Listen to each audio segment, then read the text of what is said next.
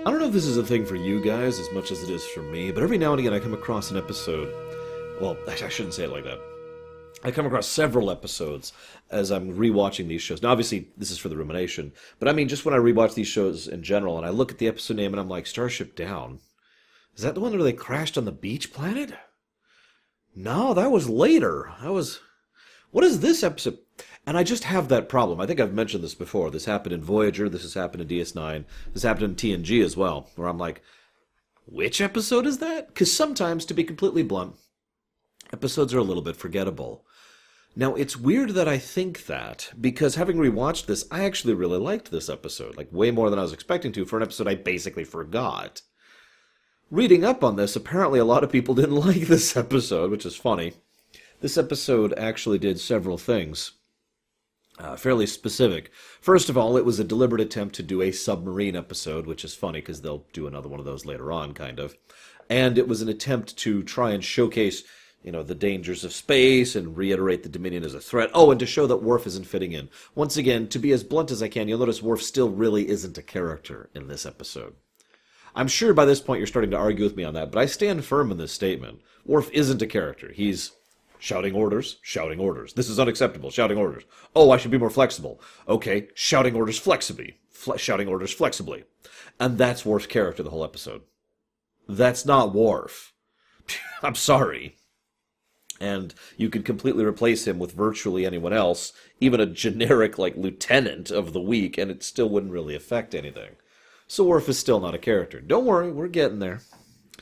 I also have to say, I kind of liked the CGI.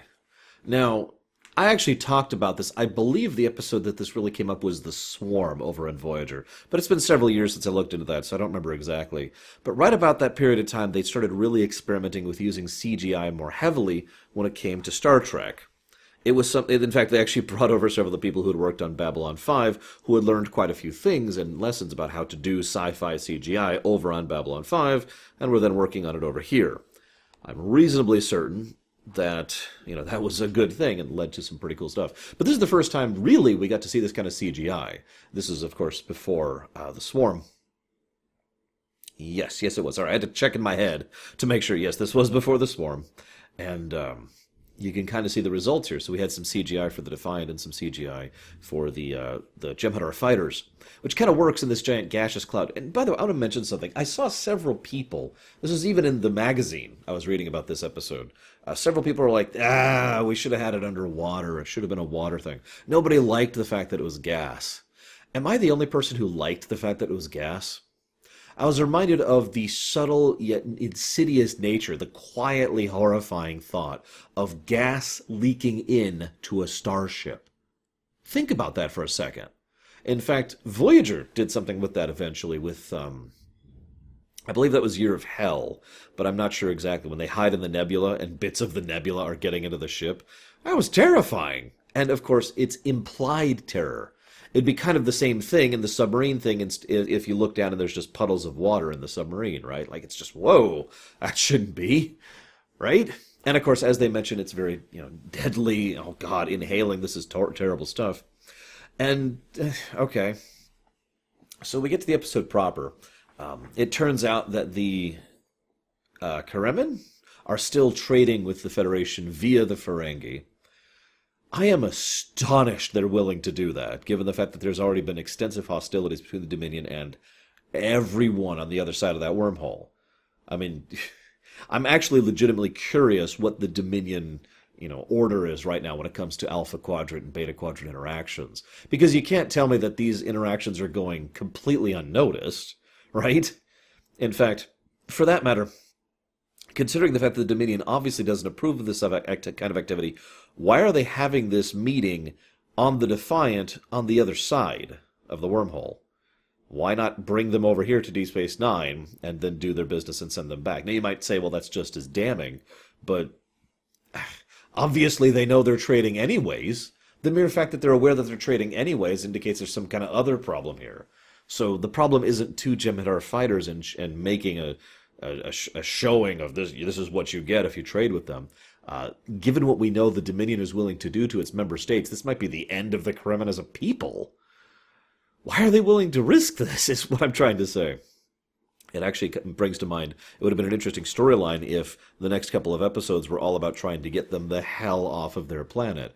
Literally a planetary or system-wide evacuation as quickly as they can while the Dominion fleet is coming in to just pound them into the dust. I think there's some good potential for some good storytelling there, but what the hell do I know?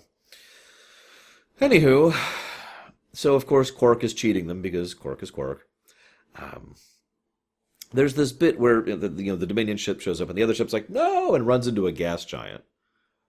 That says a lot about how afraid these people are of the Jem'Hadar, that they're willing to flee into a gas giant to get away. It also probably says a lot about the Jem'Hadar because the Jem'Hadar follow them without hesitation and still fight for some time in a gas giant. Sure. There's also this bit where they're like, I think I've discovered them 400 kilometers down. Now, I know gas giants are actually pretty big, but 400 clicks down, that's a significant increase in pressure. I am just astonished they just decided to go with that, but whatever. So, they seal the bulkhead, everything goes out, stuff happens, blah, blah, blah, and we reach the disaster part of the episode. Now, unfortunately, like I said, I don't have much to say about it. It's all pretty good character stuff. Everyone just kind of pairs off, like in Disaster. We've got Quark and Hanok. We've got Sisko and Kira, we've got Bashir and Dax, and we've got Worf, O'Brien, and the two guys whose names I don't remember, and that's how the episode kind of pairs off. The thing is, while most of this stuff is good, two of those pairings I have basically nothing to say about. The Worf thing I've already commented on. Like, it's just, you should learn to be more loose. Okay, and he instantly learns how to be more loose, and it instantly works, and everything's just better. Sure.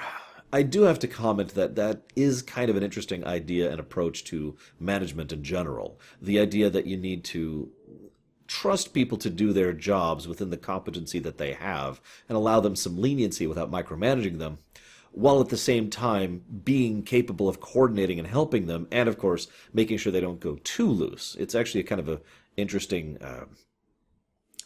challenge, is the word I want to use. Back when I actually worked as a manager for several years, that was a horrific challenge all the time, trying to maintain that balance point. I'm sure I messed up constantly. Anywho, so that's kind of neat, but otherwise there's not much to say about it.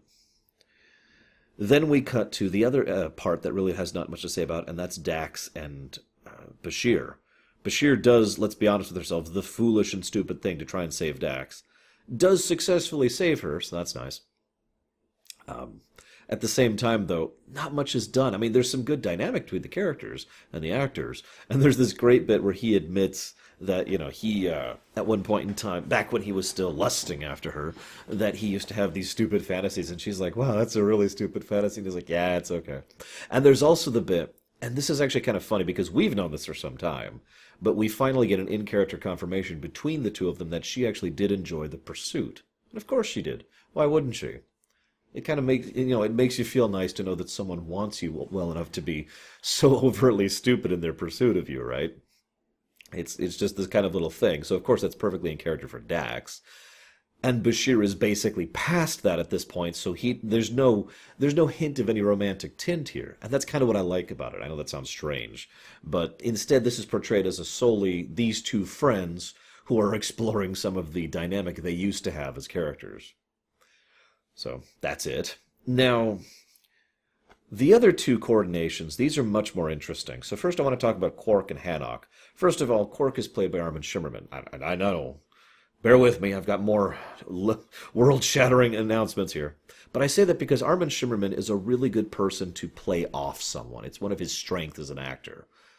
And the other person, Hanok, is played by James Cromwell, who is an amazing actor who is really good at playing off people. So pretty much every scene between Hanok and Quark is just gold.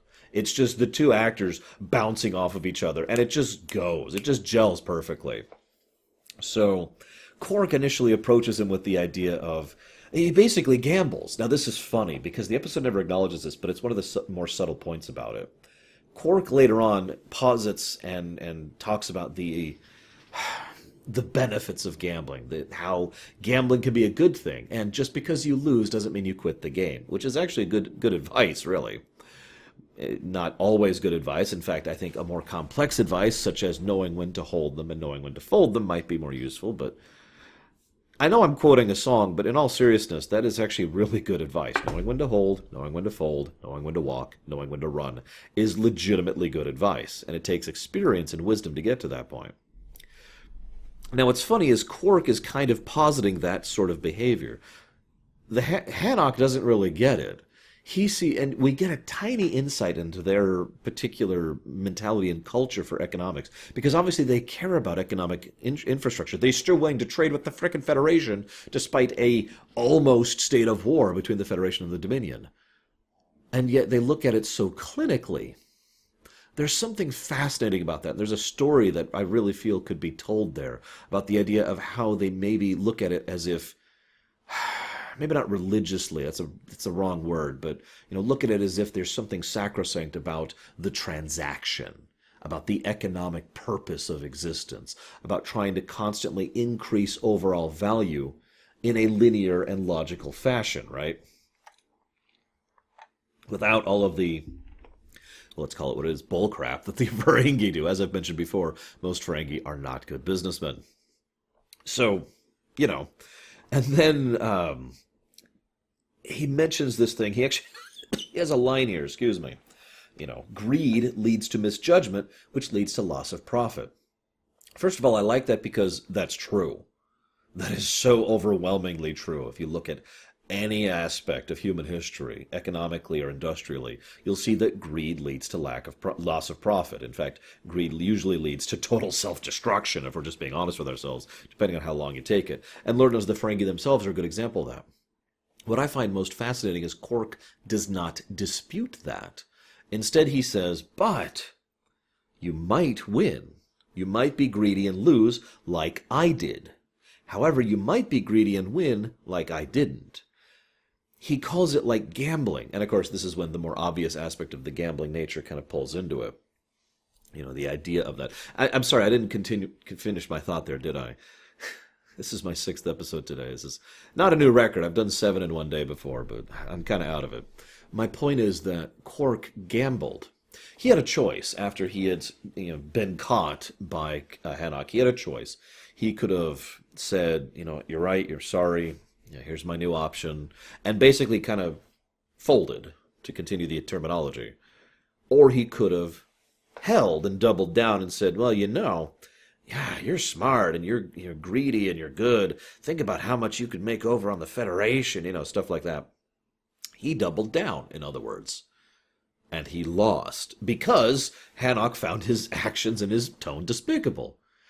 And I like that Quark actually demonstrates the very thing that he is positing as a positive in this very episode.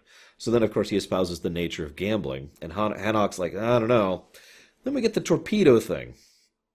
Notice that Quark immediately deduces they need to disable that thing. Quark's not an idiot, and I do like when episodes don't treat him like an idiot. He realizes that torpedo goes off. This is a problem. Beaming it out isn't going to happen for whatever reason because it hasn't already happened.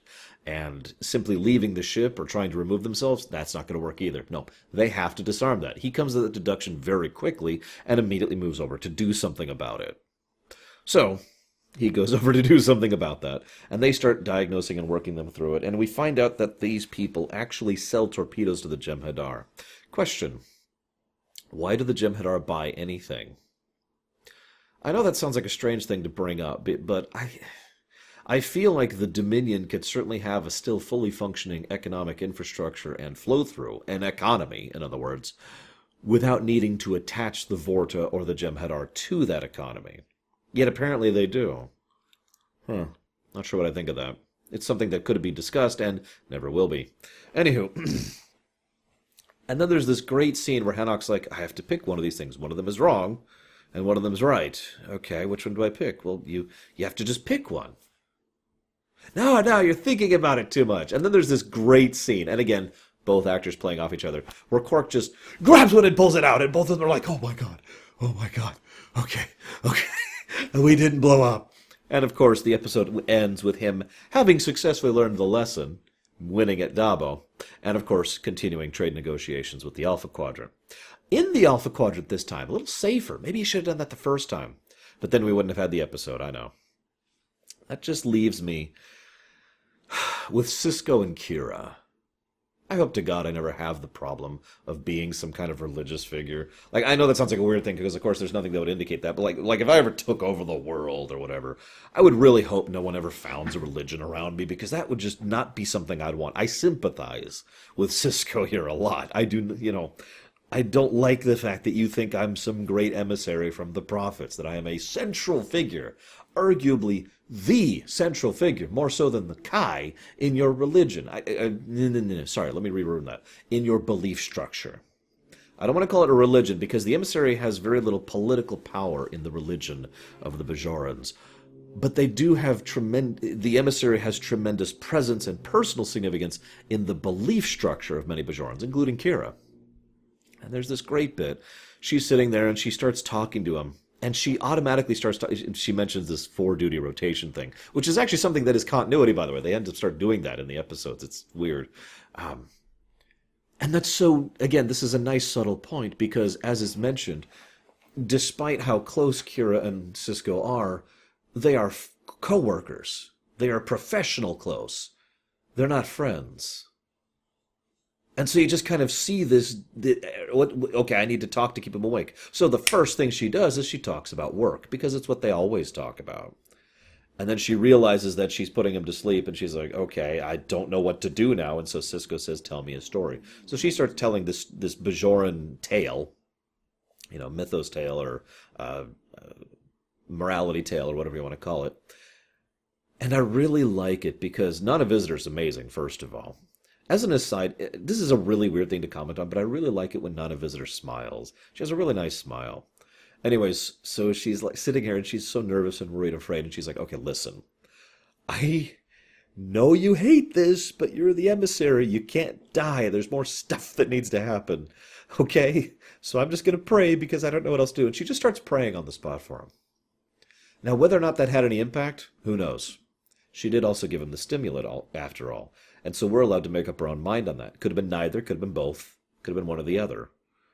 But something made Cisco come back around. Prophets, excuse me. And she's so happy to see him. And there's that wonderful bit towards the end of the episode in Dakota where he invites her to go out and enjoy a baseball game with him, just so the two can have some kind of social interaction that doesn't involve work. It's a nice step, and I like it a lot.